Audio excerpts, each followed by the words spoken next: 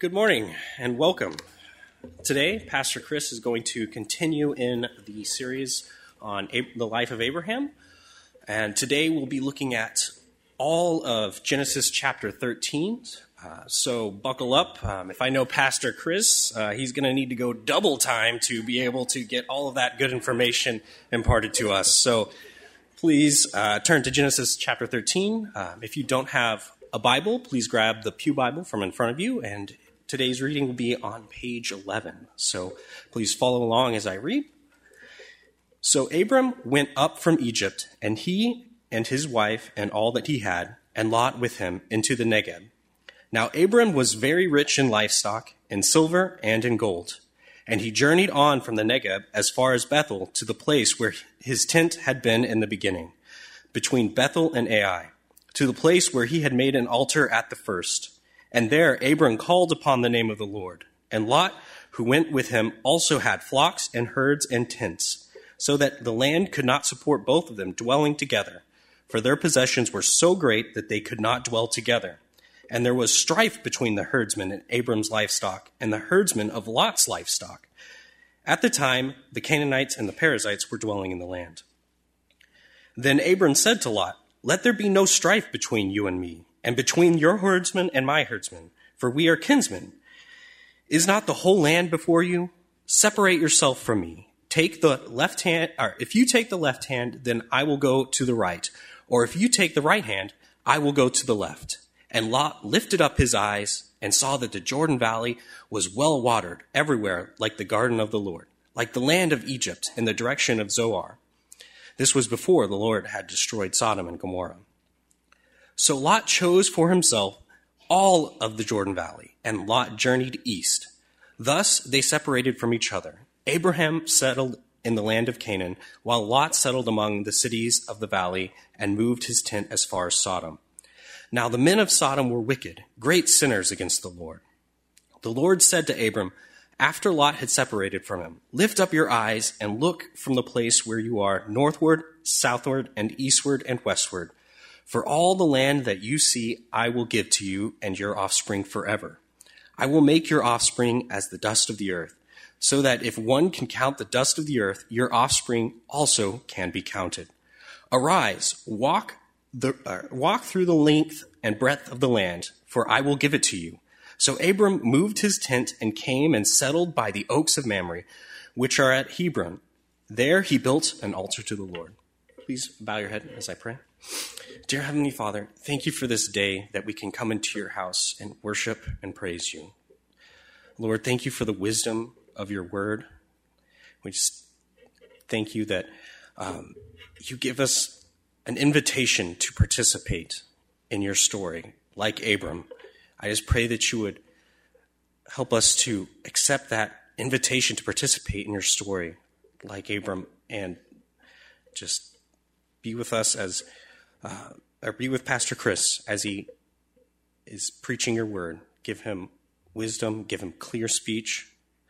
Lord, help us have open hearts and open ears as we hear your word, Lord. All this we pray in your Son's name. Amen. Amen. Amen. All right. Andy just gave me a challenge. Chapter 13. Don't make dumb decisions or you'll regret it. You can go home.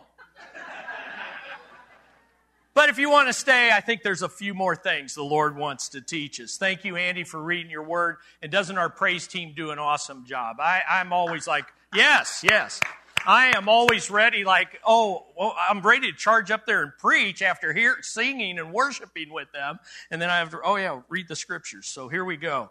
Genesis 13. Let's dive right in. I hope you have your Bibles open. Genesis 13, verses 1 through 4, is really a pivot from last week's sermon about Abram's great failure to this week, Abram having greater faith. And so 13, 1 through 4 teaches us, if you remember from last week, three things. Let's look at these, get this in mind as we move through the chapter. First of all, faith doesn't mean the absence of testing.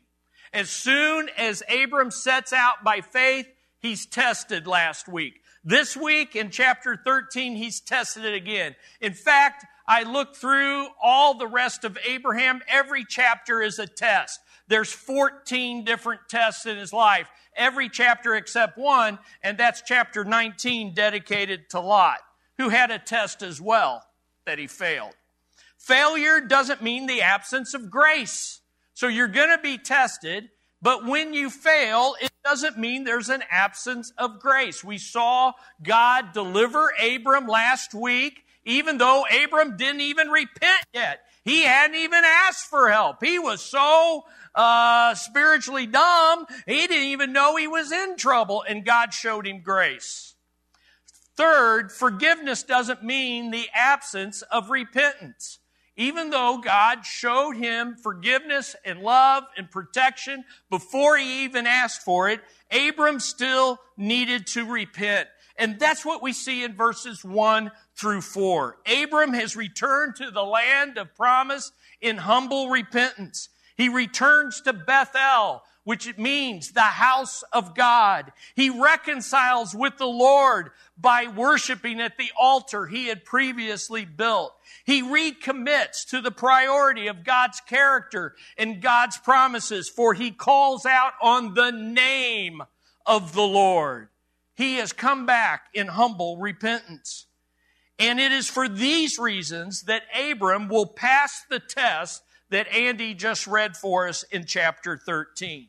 Now, chapter 13 can be summarized with 3 words: conflict, choices, and consequences. That's the passage. That's how we're going to move through it. And let me give you the timeless principles that underline this chapter and make sense of it so you have it in mind before we move into the details. First principle is this: conflict doesn't make character as much as it reveals it. Conflict doesn't make your character as much as reveals what's already there. Conflict is like squeezing a tube of toothpaste. When you put pressure on it, what's inside comes out. Second principle, choices reveal what's really in your heart. Choices reveal what's really in your heart. We're going to see 2 men, 2 hearts based on 2 different kinds of choices. Third, consequences often take a long time to reap what is sown. We're going to get and see those consequences. So, let's dive in. It's all about choosing by faith or by the flesh. The first thing that we see in this passage is the conflict that's in the land. That's verses 5 through 7. And the first thing we need to address and ask is, what's up with Lot? What is Lot doing there? Lot should not be with Abram according to God's call. If you look back at Genesis 12:1, and I encourage you to do that in your Bibles, 12:1, you see, now the Lord said to Abram, go forth from your country and from your relatives. Relatives. Lot is Abram's nephew. And from your father's house to the land that I will show you. And yet in Genesis 12 and verse 4, so Abram went forth as the Lord had spoken, and Lot went with him. Now Abram was 75 years old when he departed from Haran. Abram took Sarai his wife and Lot his nephew, and all their possessions which they had accumulated, and the persons which they had acquired in Haran. Now notice, in what I just read, Lot followed Abram. Abram was wrong to bring him, but at the same time, Lot is a follower. He's a tag-along. He's hanging out with his uncle, and hanging with your uncle when it's Abram has its advantages. Look at again back at chapter 13, verse 1. So Abram went up from Egypt to the Negev, and he and his wife and all that belonged to him, and Lot with him. Then look at 13:5. Now Lot, who went with Abram, also had flocks and herds and tents. The pattern throughout this is that he is a hanger-on a tag-along that is following his uncle, because when you follow in his footsteps, God's blessing overflows and spills onto you. There was security with Abram. There was stability with Abram, but more than anything, there was success with Abram. Now, I found it interesting as I studied this passage for the last couple weeks that several who studied it claim that Lot did everything that Abram has been doing. The thing about reading other people's works is you got to check it against the Bible, including even my message today. And when you check the Bible, I would challenge you to say, we never see Lot building an altar to the Lord, and we never will. We never hear Lot calling on the name of the Lord, and we never will. We see him pitching tents and accumulating wealth, but not building altars. Beloved, let me warn you right now, be careful this morning that you are not living off the spirituality and blessings of the others around you. Make sure that you know the Lord.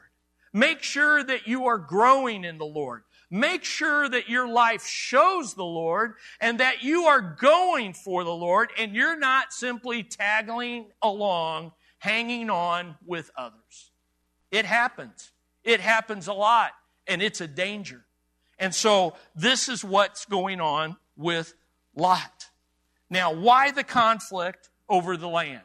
Why is there conflict? Well, the obvious one answer is that Lot's around and he shouldn't be. But let's look at this. The land is scarce due to God's blessing and the presence of other people in the land. The reason there's conflict is land is scarce. The Lord has blessed Abram, not just because of Pharaoh. Don't get the idea that all his wealth is due to Pharaoh. He entered the land with wealth. We just read that from Haran. But Pharaoh added to that wealth. But understand this. Pharaoh only gave him flocks and servants. But here in verse 2 of chapter 13, we read that Abram is very rich. Now that word, very rich, is a cool word because in Hebrew it means heavy. We would say he was loaded. And he wasn't just loaded with flocks and servants, he was loaded with silver and gold. And Pharaoh had never given him silver and gold. The Lord has blessed him, sometimes directly, sometimes through Pharaoh. But Lot, the spiritual freeloader, has also benefited from tagging along with Uncle Abram. And so we read in verse 6, look in your Bibles, and the land could not sustain them while dwelling together. For their possessions were so great that they were not able to remain together. The land is scarce. There's Canaanites. There's parasites, okay? They were parasites. They're in the land, and they've taken the best land first. Land is also scarce because both Abram and Lot have much wealth, and both are in the land. Therefore, in verse 7, their herdsmen are in conflict because the resources are limited. And so they're fighting over water. They're fighting over the best pasture land. They're fighting. But notice, Abram and Lot aren't the ones quarreling. It's their herdsmen. They are fighting over who gets the limited resources of their respective large flocks. But Lot should never have been with Abram. If Abram had been alone in the land, like the Lord had commanded him, there would have been enough resources for Abram and his flocks. The Lord had blessed Abram by his grace and in keeping with his covenant with Abram. But Lot is being blessed by being with Abram. Now you say, wait a minute, Chris, I thought the Abrahamic covenant was Abram was to be a blessing to others. Maybe this is the right thing, that Lot is simply being blessed through Abraham as God intended. But we know that Lot's heart was not in it for God. because of the choices he makes in this chapter. According to the New Testament, Lot is a believer. But that is not what Moses, the author of Genesis, wants us to focus on. If you read just Genesis and never heard 2 Peter, you would probably swear this man is lost. Okay? That's the focus. As one of the last Puritans, Alexander White, put it, Lot is scarcely a believer, while Abram is clearly a believer. You say, what's scarcely a believer? It's a believer, but he scarcely is one, and you would never tell it by how he lives and how she makes choices in life. And what reveals the difference? What's the difference between a scarcely a believer and clearly a believer? The difference is seen in their choices. Conflict doesn't make character, it reveals our character, like squeezing a tube of toothpaste. So the scarcity of land is going to call for choices. And it's how each man makes his choice that reveals what's really in their heart. So let's look at the choices in the land.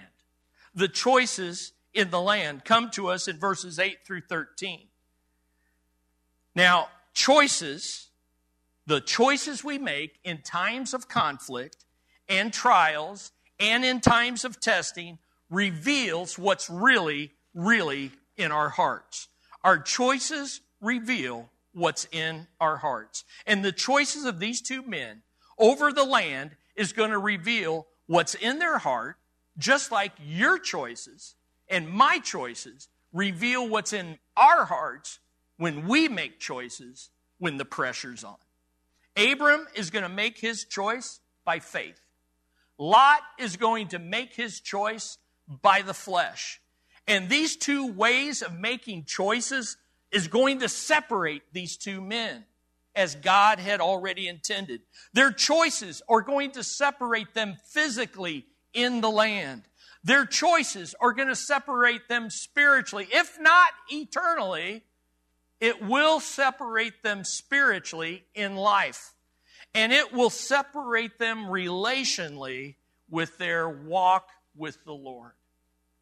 Our choices should be separating us. Listen, if you're making choices just like the world, there's no separation between you and the world. If you make choices for the Lord, there will be a separation of you and your friends. There will be a separation there at work. There will be a separation in how you view politics, how you view all of life. It causes a separation. And that's what we're going to see. Let's first look at Abram's choice by faith, because that's what we see first. Abram's faith frees him to let Lot choose first. This is the beauty. There's a lot of truth here that is not on the surface. You've got to dig for it in the Word of God. He is free by faith, to let Lot choose first. So let's look at verses 8 and 9. So Abram said to Lot, "Please, let there be no strife between you and me, nor between my herdsmen and your herdsmen, for we are brothers." Brothers. It is not the whole land before you? Please, what grace? Separate from me. If to the left, okay, I'll go to the right. If you want the right, that's fine too. I'll go to the left. Here's what I want you to observe. Just a couple observations. This goes against custom and culture. Why? Because Abram is the older in the relationship. He's the younger. He's the elder. Elders go first in that culture, which is not bad for any culture, by the way, either. But he forgoes that. He goes against culture. But he also goes against what is natural. This is not how the flesh chooses to make decisions. How's the flesh choose? Just check your own heart. Me first. Me first. Get out of the way. Get out of the way. Pushing to the front of the line. Always looking out for number one. Me, myself, and I. This is against culture, and it's against what's natural. It's against the flesh. But Abram's faith in the Lord and his promises. Remember, we're studying the God of promise in the life of faith here. frees him to choose three things. First of all, he's free to choose unity over strife. Unity over strife. Let there be no strife, for we are brothers. And you know what's radical? Remember, hang on to that, we are brothers, because eventually when we get to chapter 19, you're going to find Lot looking at the Sodomites of that town and saying, we are brothers. He was able to choose unity over strife. Number two, he was free to choose humility over pride. Is not the whole land before you? It's not like he spun Lot around to make him dizzy and pointed him in the direction of the worst land. No, he stepped back and said, look, the whole land is here. You get first dibs. Go for it. He chose humility over pride. Third, he chose generosity over greed. Man, nothing shows generosity like letting someone, when there's limited resources, letting someone pick first. And you know what Abraham is saying on the left and the right stuff? What he's saying is, I'll take the leftovers. I will be satisfied with the leftovers. Why? Why? Why go against culture? Why go against what's natural? Is it because Abram is a better person? No, no, no. We just seen what a selfish rascal he was in chapter 12. He threw his own wife under the bus to save his own skin. And not only that, as our Grow group pointed out, particularly the women, he's going to do it again in chapter 20. Interesting discussion. This is not because he's a better man than Lot is. No, we've seen this. Why would Abraham not lay claim to his own honor and his own right to choose first as the elder?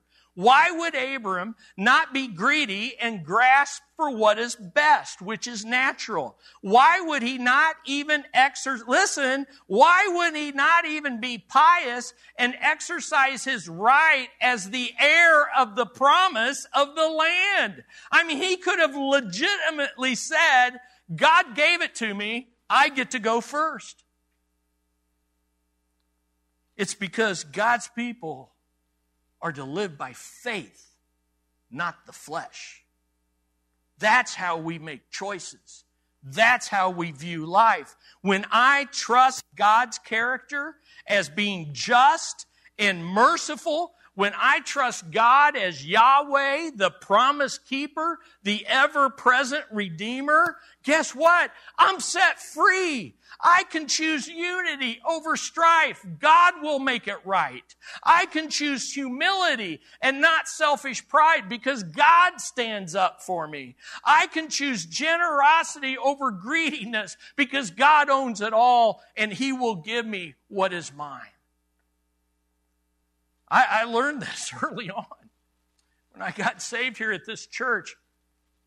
3 months after I got saved, I dedicated my life to the Lord, not knowing a clue what that meant, except that He had everything. And I didn't know what the future held. I was about to graduate, and we took a survey trip.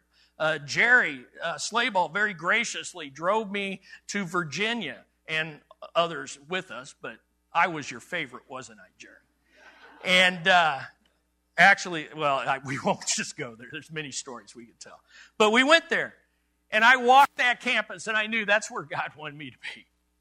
Knew that's where God wanted me. Came home, and I shared the news with my dad. Dad, I want to go to Liberty. Is Liberty like up the street? What are you talking about? No, Liberty University. It's in Lynchburg, Virginia. And my dad lost it. I mean, he just lost it because, he's going to be writing the checks. And he's like, what do you think going to a private Christian school out of state? You think I'm made of money? Or, many dadisms that I would hear. And he'd say, listen, you go there, I'm only paying for 1 year, and then you're on your own. And I just looked at Dad, and I said, Dad, it's okay.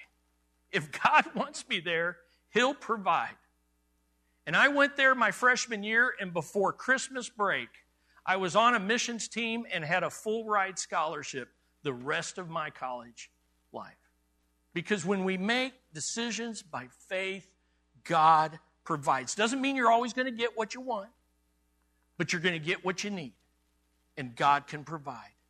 We've seen, and listen, this liberation of faith to make choices applies, in leading my wife and parenting my daughter, and you parent your kids for the rest of their lives as much as they allow. But faith in God and His promises are liberating because you can make decisions and you don't have to control them.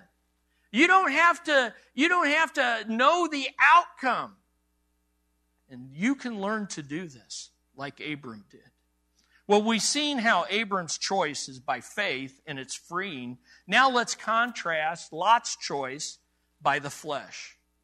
Lot's flesh causes him to choose what is fatal. What is fatal? I have been so burdened by this man's life this past few weeks because I know it's being played out even here today. Listen, look at verses 10 through 13. Lot lifted up his eyes, didn't protest, didn't say, "No, Father Abraham, no, Uncle, you go first." Lot lifted up his eyes and saw all the valley of the Jordan, that it was well watered everywhere. That is, before the Lord destroyed Sodom and Gomorrah. Like the Garden of Eden, like the land of Egypt, as you go to Zoar. So Lot chose for himself all the valley of the Jordan. And Lot journeyed eastward. Thus they separated from each other. Abram settled in the land of Canaan, while Lot settled in the cities of the valley and moved his tents as far as Sodom. Now, the men of Sodom were exceedingly wicked and sinners against the Lord. Man, there is a lot here, but we don't have time to unpack it all. But let me begin by saying the issue is not simply Lot choosing by sight and Abram choosing by faith. You know why I say that? Because look at verse 14. The Lord is going to tell Abram to lift up his eyes and look as well. Okay, so they're both looking. Now, granted, Abram's doing it at the Lord's direction, but also there's a cultural clue here, and it's this. What's going on here is that back in Abram's day, you claimed ownership by what you saw. Now, here's how I relate it to what I can understand. Remember all those westerns where we're claiming and pioneering the United States? And they'd all line up with their horses and the gun would go off and you'd drive your horse as fast as you could to stake your claim. And when you got to that little place where you could build a cabin by the river, you jumped off your horse and you put that stake in the ground. You staked your claim. That's how you claimed ownership. Well, in this culture, it's what you looked at. So when Lot looks and lifts up his eyes and sees the well-watered plain, he's declaring ownership. Okay? That's the idea. It's far more than choosing by sight. It's also, and more so, choosing by the flesh. So let me give you 8 fatal choices of the flesh. They're all on the screen. You don't have to fill in blanks. You can write them down if you want. But I'm saying in these verses that I just read to you, there is packed in there 8 fleshly bases of his choice. And you and I are still tempted to do that today. First of all, what is sensual? He did look with his physical senses. And you know who also looked with her physical senses? Genesis 3, Eve. She saw the fruit, that it was delightful and good to eat. Secondly, what is temporal? He chose the well-watered plain, but the way it's written, it says he chose it was well-watered, that is, before the Lord destroyed it. In other words, he chose the temporary, not knowing that in the future it was going to be destroyed by the Lord. That's just like the generation of Noah. Noah was saying, judgment's coming. They said, oh, that's future. Let's keep partying, getting married, eating, drinking. Let's just keep going. Temporal. Third, what is theoretical? This is subtle. What is theoretical?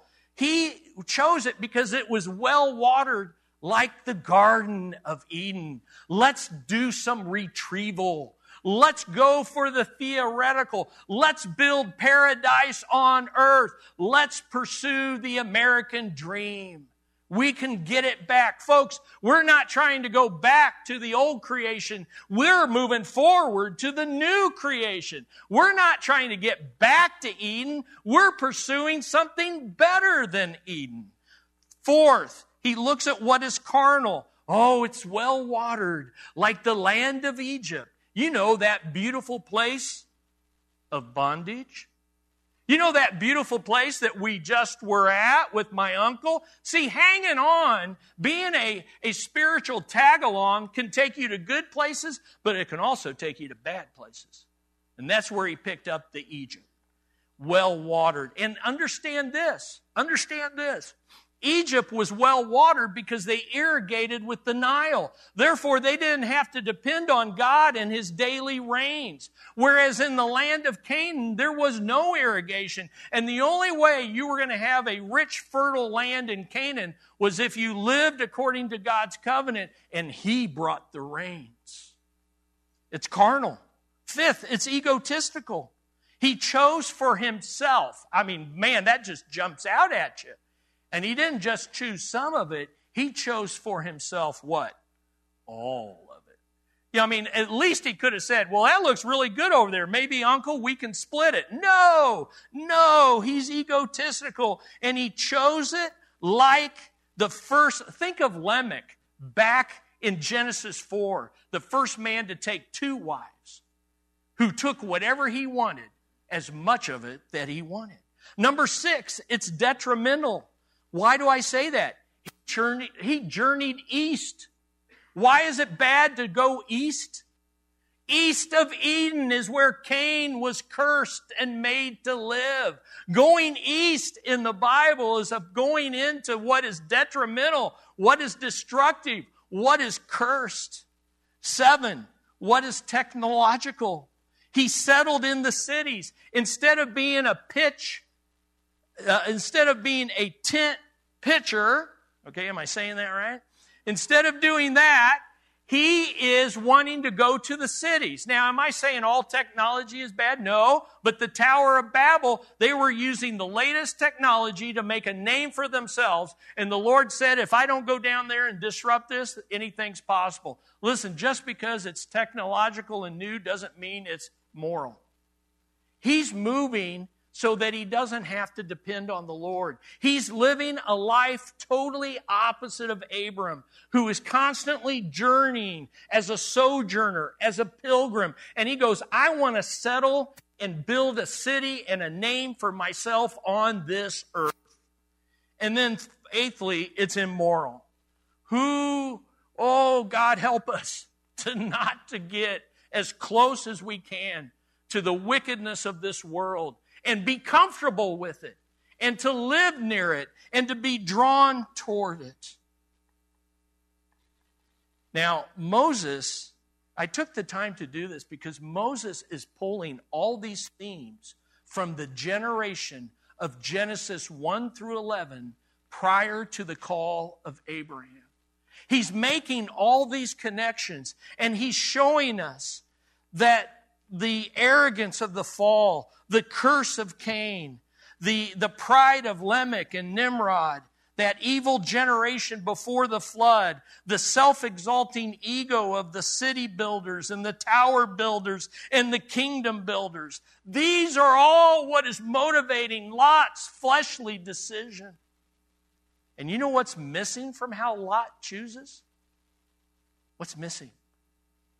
Sometimes in the Bible, what's as important as what's said is what's not said. There's nothing spiritual. There's nothing biblical. There's nothing theological. God and His promises are missing in Lot's paradigm of decision making. So let me ask you this morning, is it missing from your decision making process? Reading the reasons of why Lot chose what he did, I'm telling you, it ought to be heartbreaking to us this morning. It ought to be soul-searching to us. It ought to be spirit-convicting to us. How are you making choices right now in your life? And then let me ask you this. How's it working for you? How's it working for you? Is how you make decisions about stewarding God's finances based on the flesh?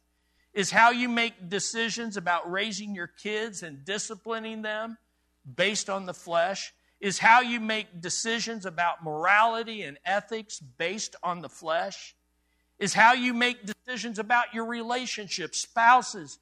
Are you enriching your marriage by faith or the flesh? Singles, are you choosing who you date and who you potentially will marry by faith or by the flesh? Widows, how are you choosing to fill your time? Retired couples, how are you planning for retirement? By faith, by flesh? Folks, none of us get off the hook this morning.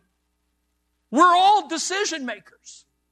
What is the basis of my decisions? What are the bases of yours? There's only two paths. Faith in God and His promises, or the flesh of this world. Listen, I just turned 61, so I've got plenty of experience to look back on. I mean, I remember Pastor Tyrone talking about big old file cabinets of memories. Well, I've got those now too.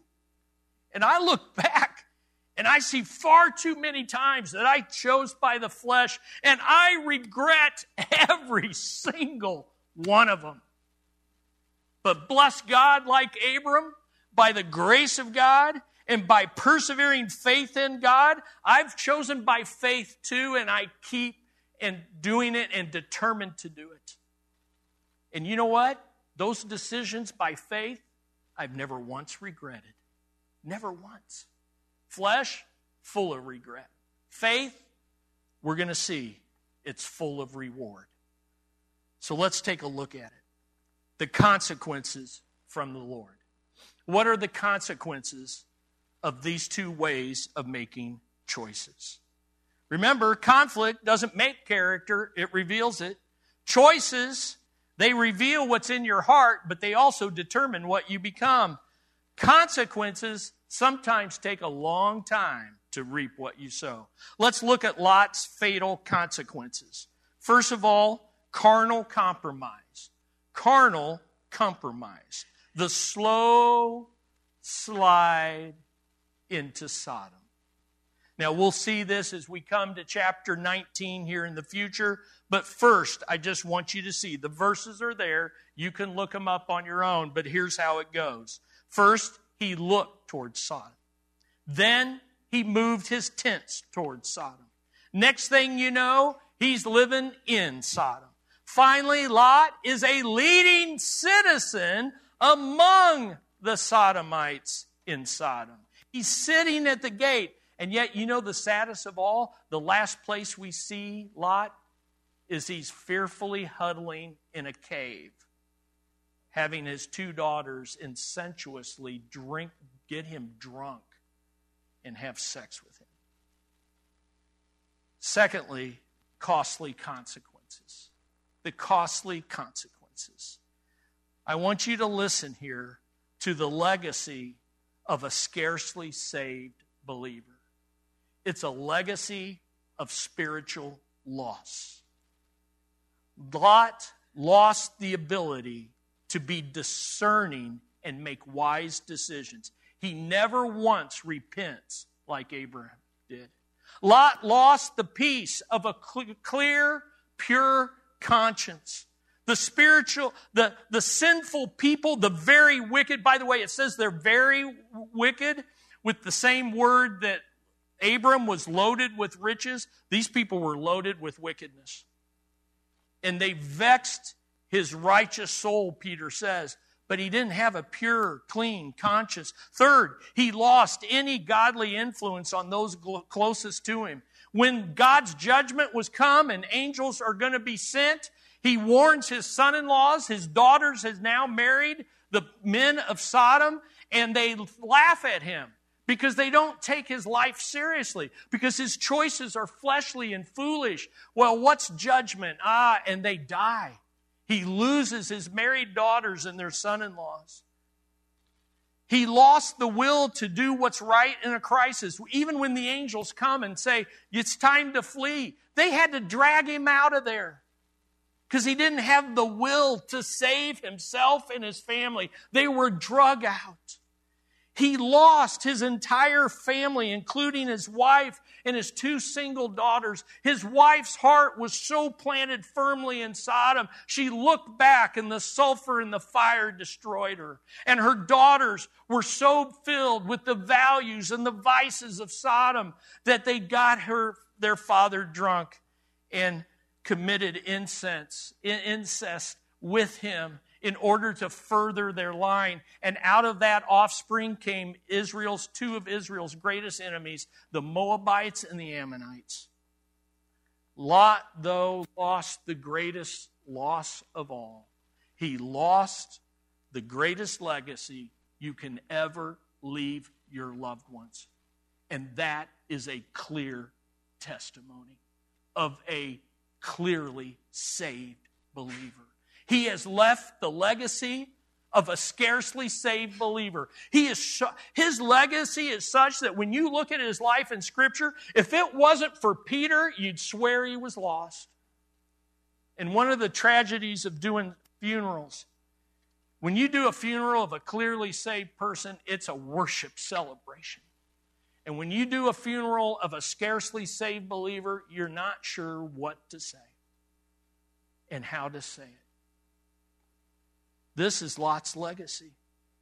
As one scholar put it, the only message that comes to us from his foolish lips is, don't live your life as I lived mine. Don't throw yourself away as I threw myself away. But let's end on a positive note, as the passage does. What about Abram's future consequences? What about Abram's future consequences? Yahweh's faithful choice. Everybody's making choices here, and often we think there's 2 choices, but actually there's a 3rd choice, and it's God's gracious choice. Yahweh's faithful choice. I will fulfill my promises to you, Abram. Notice verse 14. Once Lot was gone, once the separation had been effected, the Lord said to Abram, after Lot had separated from him, now you lift up your eyes. You look at what you're going to own. Look at the land that you will own with your eyes. Look at the place where you are.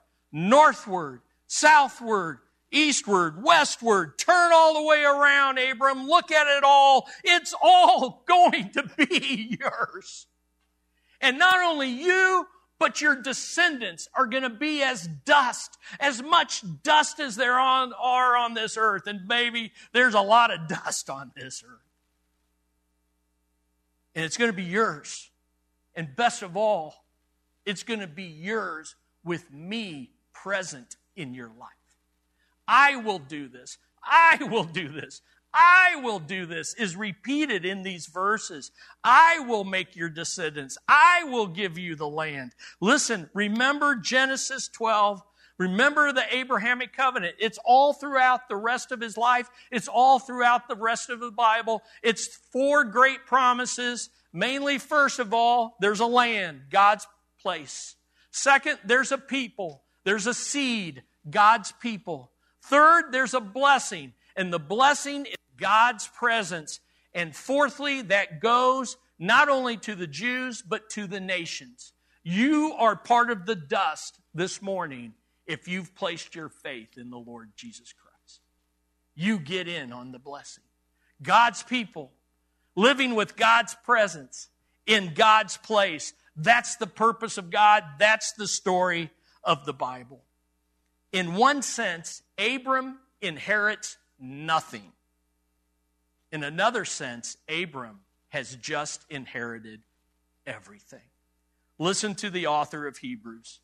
By faith, Abram, when he was called, obeyed by going out to a place which he was to receive for an inheritance. And he went out, not knowing where he was going.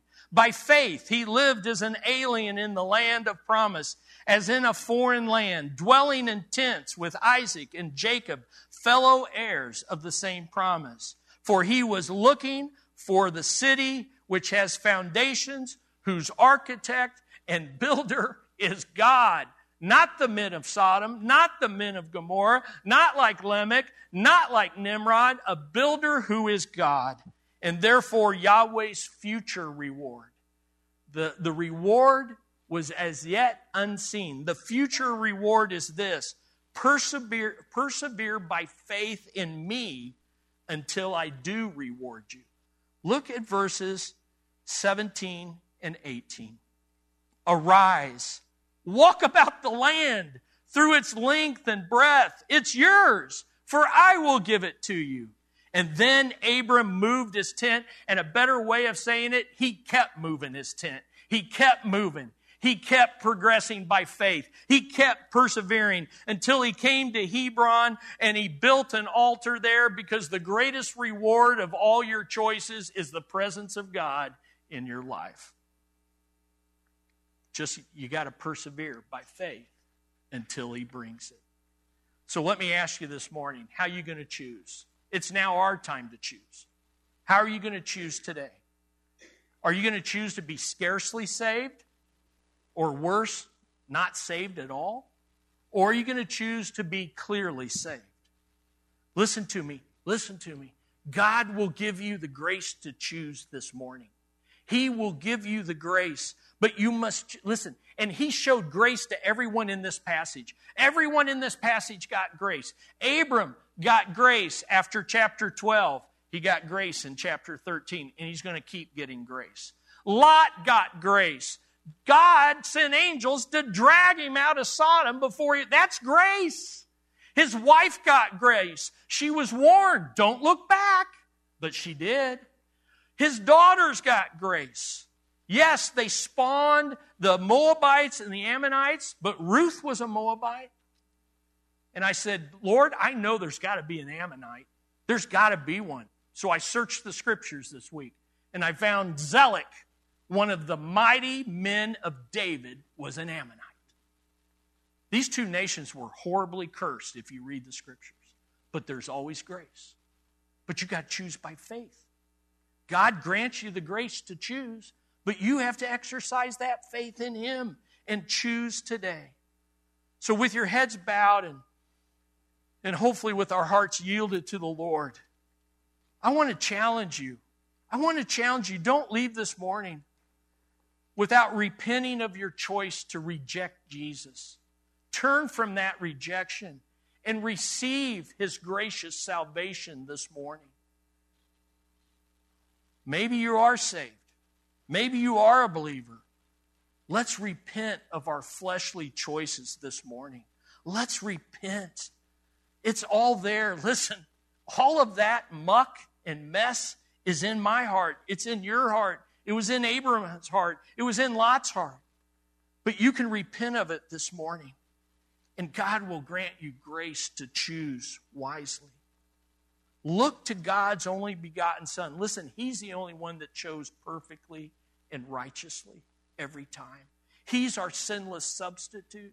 He's our perfect sacrifice. He's atoned for our fleshly foolishness.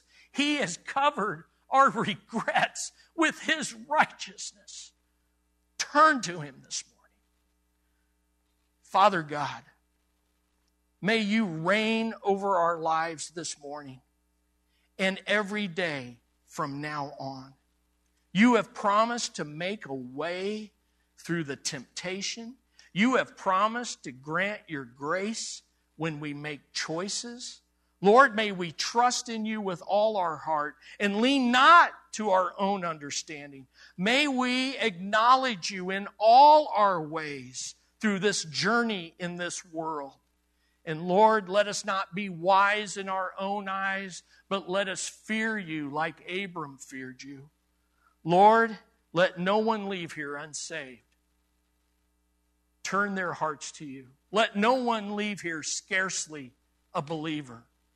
Turn their hearts to you. Father, we recognize your grace reigns, and we want it to reign in our lives, in our families, in our church. In the name of the Father, and the Son, and the Holy Spirit. All God's people said, amen. Let us stand and sing to this God who reigns.